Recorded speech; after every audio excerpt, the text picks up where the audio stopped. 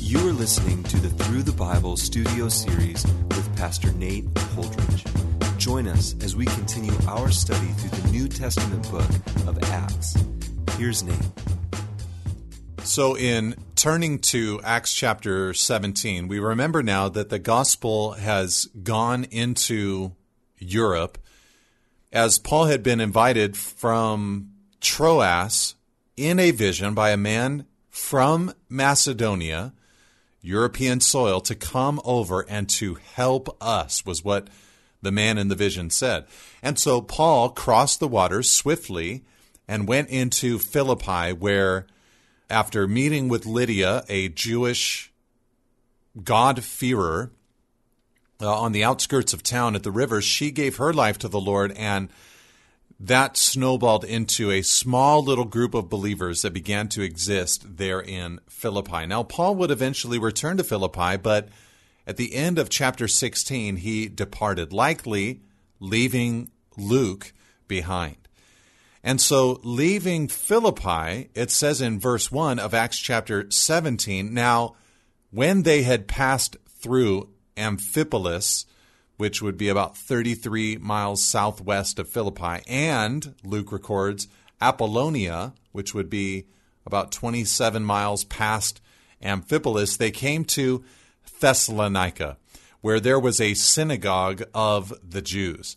So what Luke is recording for us is that Paul passed through the largest and most prosperous city of Macedonia, Amphipolis, and also Apollonia, in order to get to Thessalonica. There was something about Thessalonica that Paul, a reason that he wanted to get there for ministry. About 100 miles south of Philippi, Thessalonica was Paul's desired destination. Part of the reason for that might have been that there was a larger Jewish population in Thessalonica. And again, to be able to follow the format of to the Jew first and also to the Greek would have required that there were Jews inside of a city. And there was a synagogue, probably a large Jewish population there. And not only that, but definitely a large population in general. Approximately 200,000 citizens would have been in Thessalonica at the time. And so Paul saw this as a key city to reach with the gospel. And so he arrived there in Thessalonica. And Paul, verse 2, went in, as was his custom, and on 3 Sabbath days he reasoned with them from the Scriptures, explaining and proving that it was necessary for the Christ to suffer and to rise from the dead, saying, "This Jesus whom I proclaim to you is the Christ." So what we have here now is that for 3 Saturdays in a row, 3 Sabbath days in a row, Paul went to the Sabbath and he did everything that he could to explain and prove from the Old Testament Scriptures that it was necessary for the Messiah that they waited for to suffer and then to rise from the dead. And then, of course, if that is true, then he would say, "This Jesus whom I proclaim to you is the Christ." He is that one who came and suffered and rose from the dead. Now, a couple of comments about this. First of all, he was there for 3 Sabbath days preaching to the Jewish believers. I'm with those who believe that Paul actually stayed in Thessalonica for a longer stretch than just those 3 weeks of ministry in the synagogue. Part of the reason that I think that is because a full-fledged church was established there, and there seem to be many significant doctrines from reading 1st and 2nd Thessalonians that they comprehended that probably would have taken more than 3 weeks to unpack for new believers. Also, it appears that there was enough time for Paul to have received 2, not just 1, but 2 financial care packages from the church in Philippi 100 miles away. Philippians 4:15 and 16 seem to indicate that they brought him care or aid once and again while he was in Thessalonica. So he had to have been long enough there to receive those 2 financial gifts. And then also, combined with that information, we know from 1 Thessalonians 2 verse 9, and 2 Thessalonians 3, verse 7 to 10, that Paul was there in Thessalonica long enough to have at some point financially supported himself through manual labor.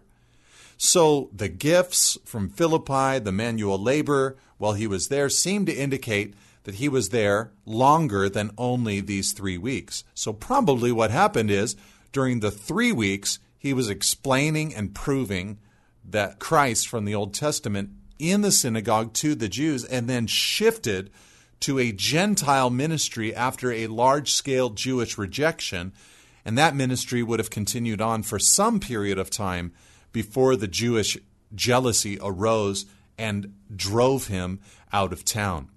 But it is beautiful here to see that he was explaining and proving, verse 3, that it was necessary for the Christ to suffer and to rise. You know, the Old Testament prophets, of course, had predicted the suffering of the Messiah before the glory of the Messiah would come. You know, Psalm 22 spoke of that suffering. Isaiah 53 spoke of that suffering. The sacrificial system itself spoke of that suffering. And, of course, we understand that the Old Testament points to Jesus. Genesis 3, verse 15, speaking to the serpent, there is a seed coming, and he will bruise your head, and you shall bruise his heel. And so, you know, the whole Old Testament pointing to the glory of Christ. Even the creation itself, Paul used it as an example of the light of the gospel shining out of darkness into the hearts of mankind. And so Adam points to the gospel in that he's the one who was walking there in sinlessness, but then through sin lost it. And so we were born in Adam, but now we want to be born again into Christ. Or Noah through his ark that he built, which saved his household, so Christ through his cross saved his household. Abraham, was saved by faith, and through his seed, all the nations of the earth would be blessed, a prophecy about Jesus. His sacrifice to Melchizedek spoke of the priestly ministry of Jesus. His offering up of Isaac spoke of the sacrifice of the only begotten Son of God.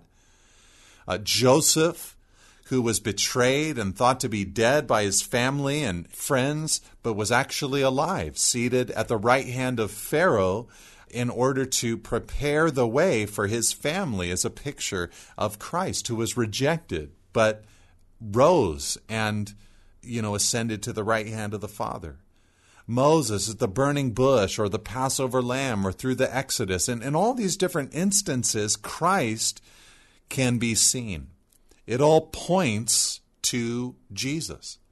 And so Paul was unpacking all of that in Thessalonica during those 3 weeks. And I don't personally think that he gave 3, 35-minute sermons. I think that he, for 3 full Saturdays, was laying it down, and how beautiful it would have been to be there studying the Word of God with Paul. And some of them, verse 4, were persuaded and joined Paul and Silas. So there was a little bit of receptivity amongst the Jewish people, as did a great many of the devout Greeks and not a few of the leading women, Luke records. But the Jews, verse 5, were jealous. And taking some wicked men of the rabble, they formed a mob, set the city in an uproar, and attacked the house of Jason, seeking to bring them out to the crowd.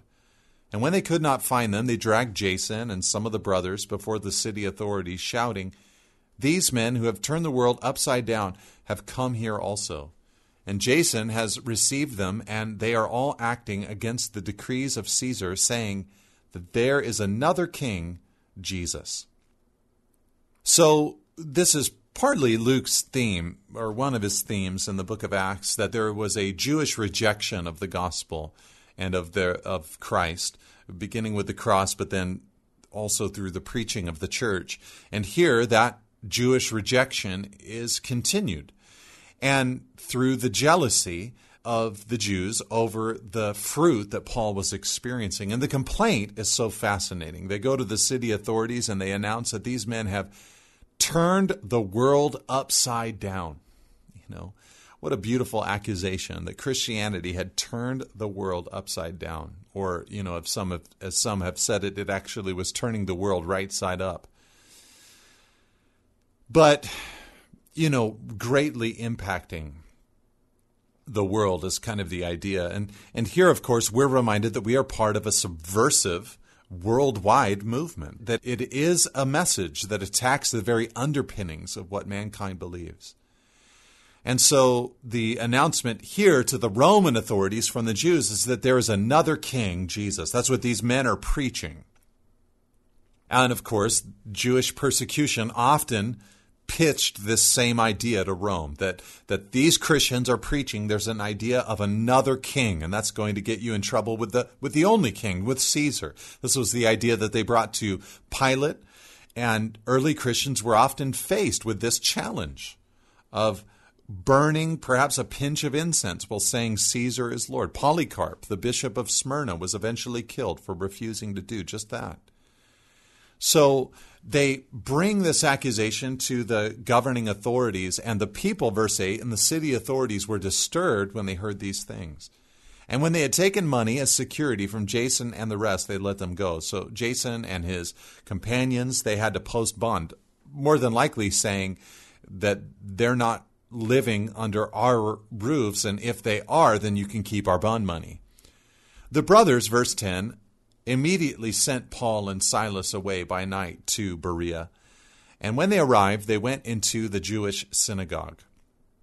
Now, these Jews were more noble than those in Thessalonica. They received the word with all eagerness, examining the scriptures daily to see if these things were so. So what you have in Berea is a smaller community, off the beaten path, about 50 miles away. And in this town, the Jews are given an incredible reputation in that they did not allow emotion or tradition to block the truth. They examined the scriptures daily to see if these things were so. So for generations now, Christians have spoken of having a Berean heart, or being a Berean, with the idea or the concept of searching out the scriptures, searching out the Word of God, which is something that believers are able to do by the power of the Holy Spirit and using the minds and intellects that God has given to them. So that was the response in Berea, and many of them, verse 12, therefore believed, with not a few Greek women of high standing as well as men.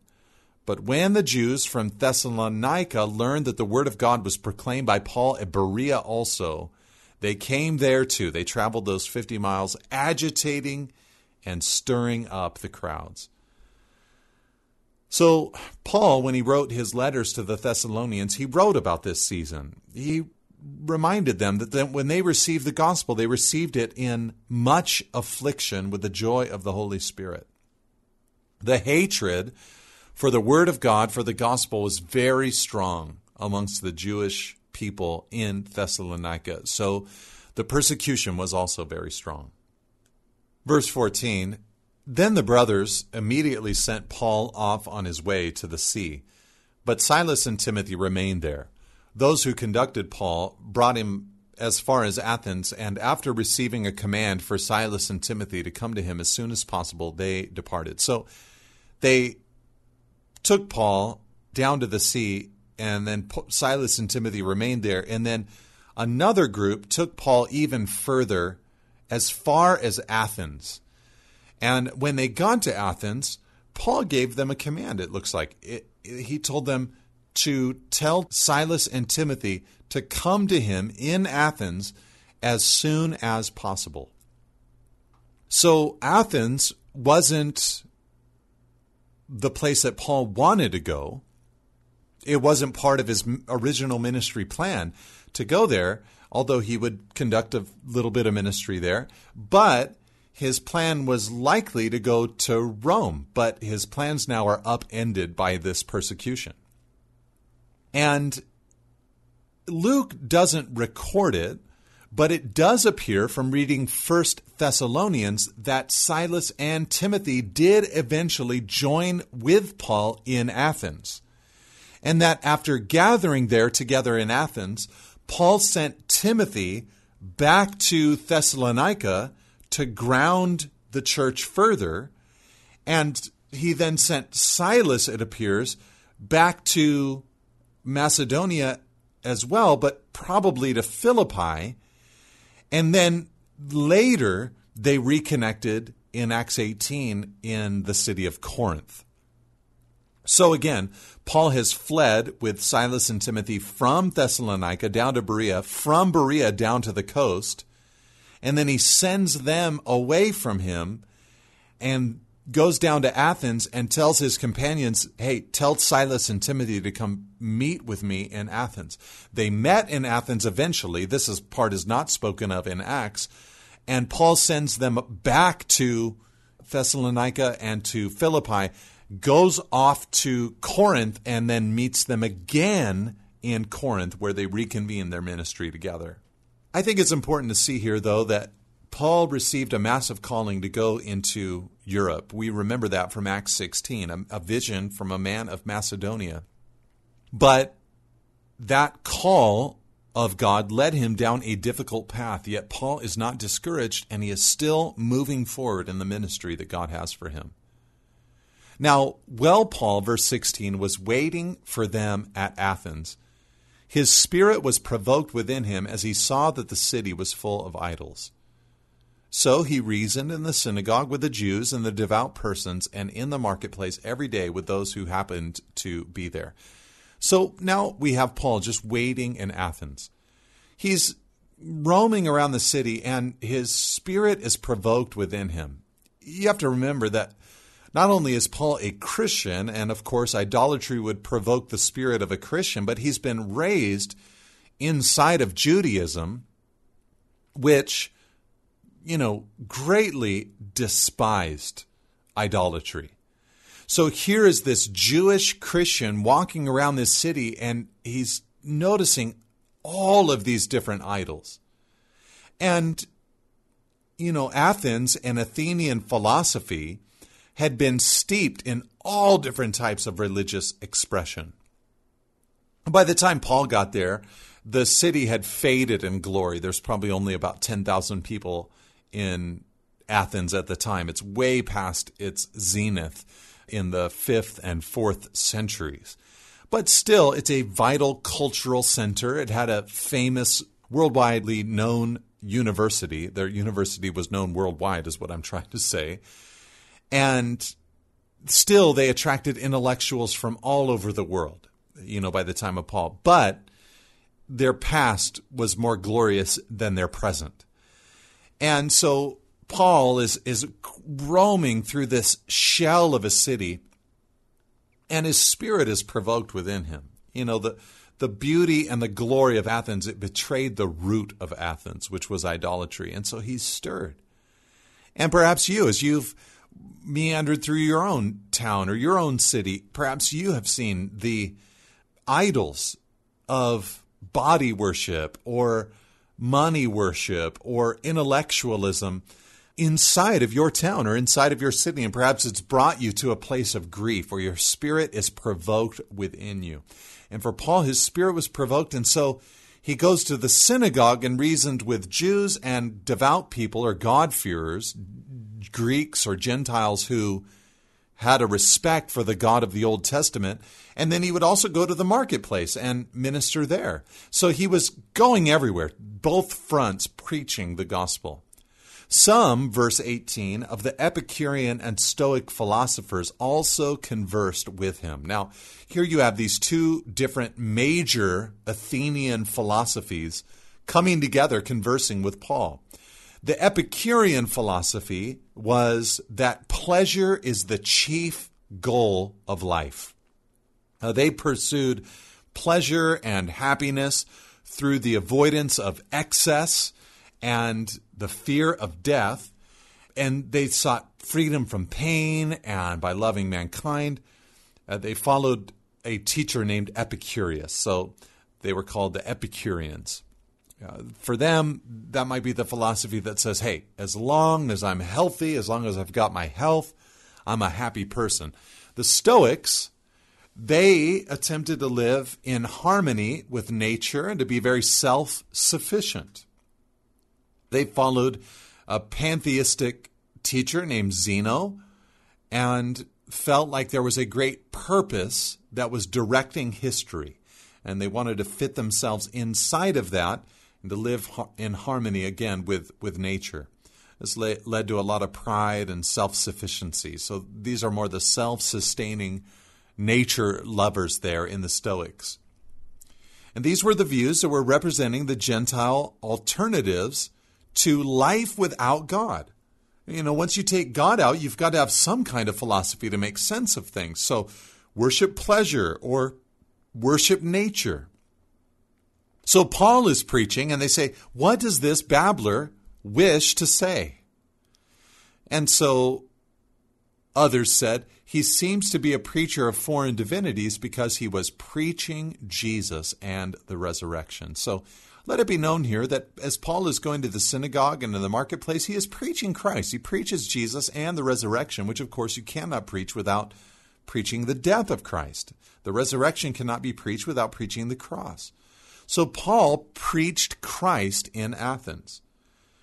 Now, he seems to have majored on the resurrection, which would have been important for them in that culture because they mocked, many of them, the idea of the resurrection. So it says in verse 19, and they took him and brought him to the Areopagus, saying, may we know what this teaching is that you are presenting, for you bring some strange things to our ears. We wish to know, therefore, what these things mean. So this is a great opportunity for Paul. The Areopagus was the meeting place of the council. And they had historically had great influence and power, but by the time Paul came around, they merely gave oversight to religion and education. So more than likely, this isn't a full-on quest for truth, but sort of a gathering of the board of local religions, where they're wondering, are we going to allow this man to preach this concept in this town? So Paul here, on one hand, he's gathering, he gets together there and he says, okay, I'm going to do this to try to gain freedom to preach this message in this place. So here Paul has this opportunity. What is he going to say? So verse 21, all the Athenians and the foreigners, it says, now all of them who lived there would spend their time in nothing except telling or hearing something new.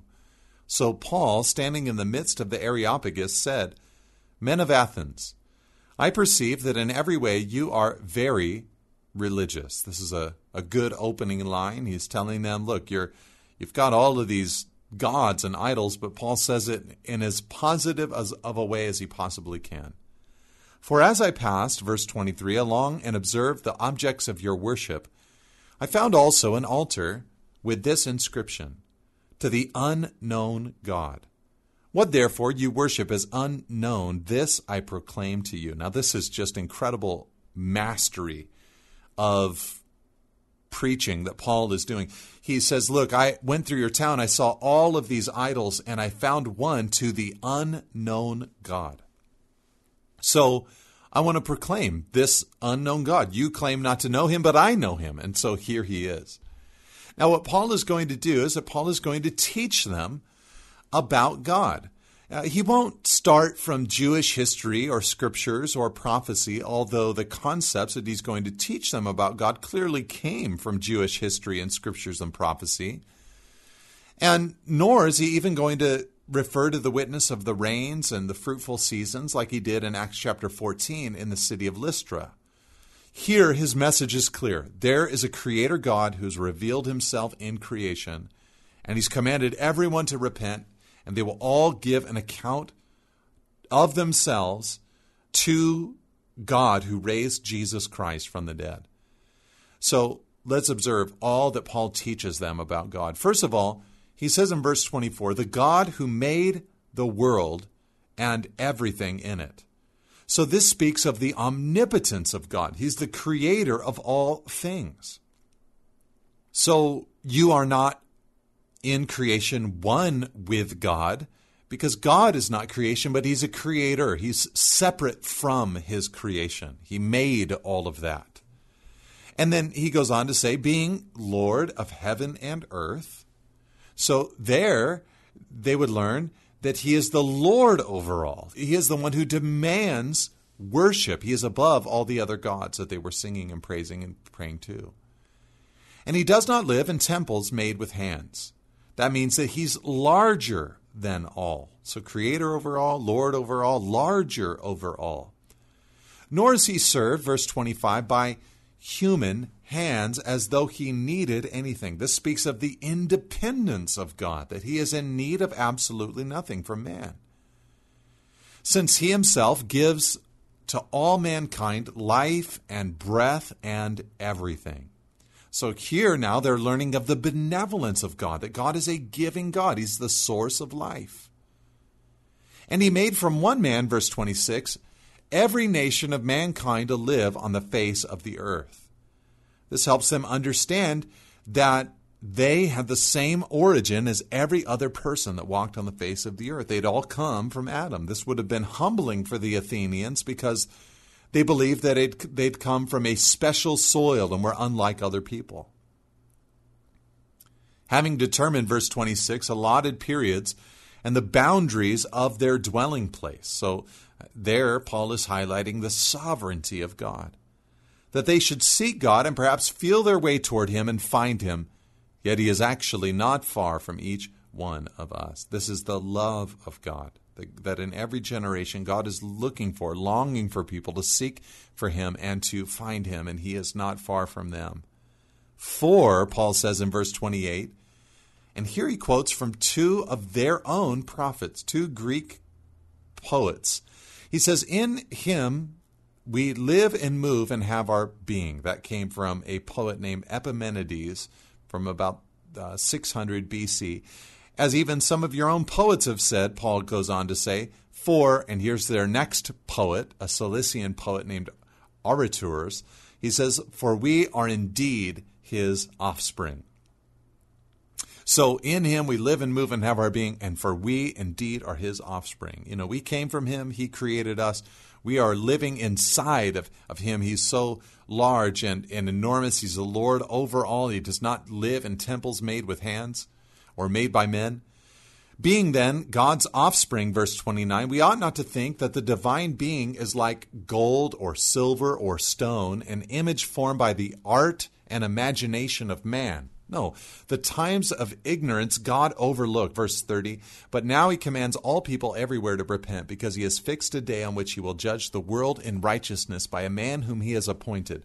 And of this he has given assurance to all by raising him from the dead. Paul here alludes to times of ignorance that God has overlooked. Now, this does not mean that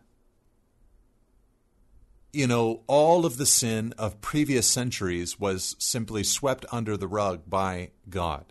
No, we learn in Romans chapter 1 that there is general revelation for all of mankind, that there is something to learn of God no matter what time frame you live in and no matter whether you've heard the message of the gospel or not. There are certain things that you learn of God by just simply looking to the creation. But there was some kind of element of God in his divine forbearance passing over the former sins, Romans 3, verse 25. In Lystra, Paul said that in past generations he allowed all the nations to walk in their own ways. Peter said in Acts chapter 10, verse 35, that in every nation anyone who fears God and does what is right is acceptable to him. So Gentiles were always responsible for the general revelation given to them, but now Paul seems to be saying they are responsible for God's special revelation in his Son. There's going to come a day where he will judge the world in righteousness and has been risen from the dead. And so these times of ignorance God will no longer overlook. They must confess, repent of their sin. Christ will be their ultimate judge. Now, when they heard of the resurrection of the dead, verse 32, some mocked, but others said, we will hear you again about this. So Paul went out from their midst, but some men joined him and believed, among whom were Dionysius the Areopagite and a woman named Damaris and others with them. So a few people did come to faith there in Athens. They balked and scoffed when they heard about the resurrection because many of them had been trained to reject the concept of life after death. Now, in closing, there is a question about Paul's ministry in Athens. And the question is, was Paul's ministry in Athens a failure? No church was founded there. When Paul wrote 1 Corinthians, he said that Stephanus' household in Corinth were his first converts in Achaia, so he didn't even think about or mention the converts here in Athens. This was not part of his original ministry plan, and nor was it a huge metropolis like he was, ready for or aimed for. And some people think that, Paul changed his ministry focus when he went on to Corinth, because when he got there, he said, I did not come proclaiming to you the testimony of God with lofty speech or wisdom. I decided to know nothing among you except Jesus Christ and him crucified. So some have wondered if Paul, traveling to Corinth, thought to himself, I'm not going to ever repeat that tactic of quoting poets and trying to meet people where they are at and dealing with their culture. I'm going to change my focus, and I'm just going to simply preach the cross of Christ. But I think that Paul had always preached Jesus Christ and him crucified. When he said that to the Corinthians, I think what he was saying was, I'm doing things in contrast to the false apostles who came with such smooth human words. No, if there was a failure in Paul's ministry in Athens, I think that it was because of the Athenians and not because of Paul or his ministry focus. It was hard soil there in Athens, and praise God, a few people did come to Christ. But now Paul has gone from Philippi to Thessalonica to Berea and now to Athens. And in chapter 18, we'll see him go over into Corinth, a major ministry move in Paul's life. God bless you, and amen. Thank you for listening. For additional resources and teachings, or to contact us, please visit us at nateholdridge.com.